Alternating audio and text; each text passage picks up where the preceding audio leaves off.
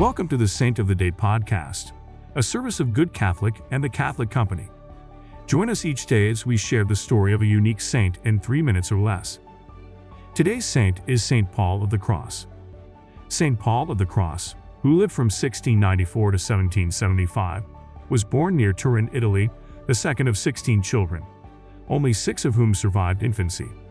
His devout parents ensured his strong religious upbringing.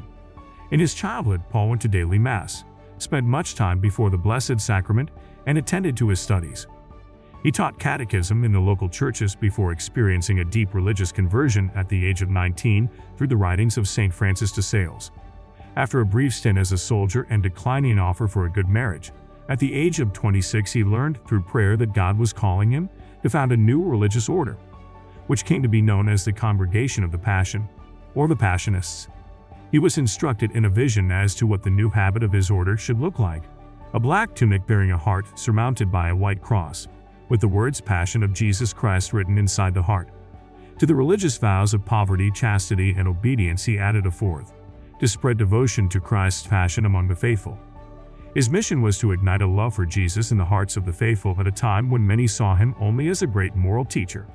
St. Paul of the Cross was one of the most powerful preachers of his day, as well as a mystic, and he was known to bring even the most hardened sinners to tears.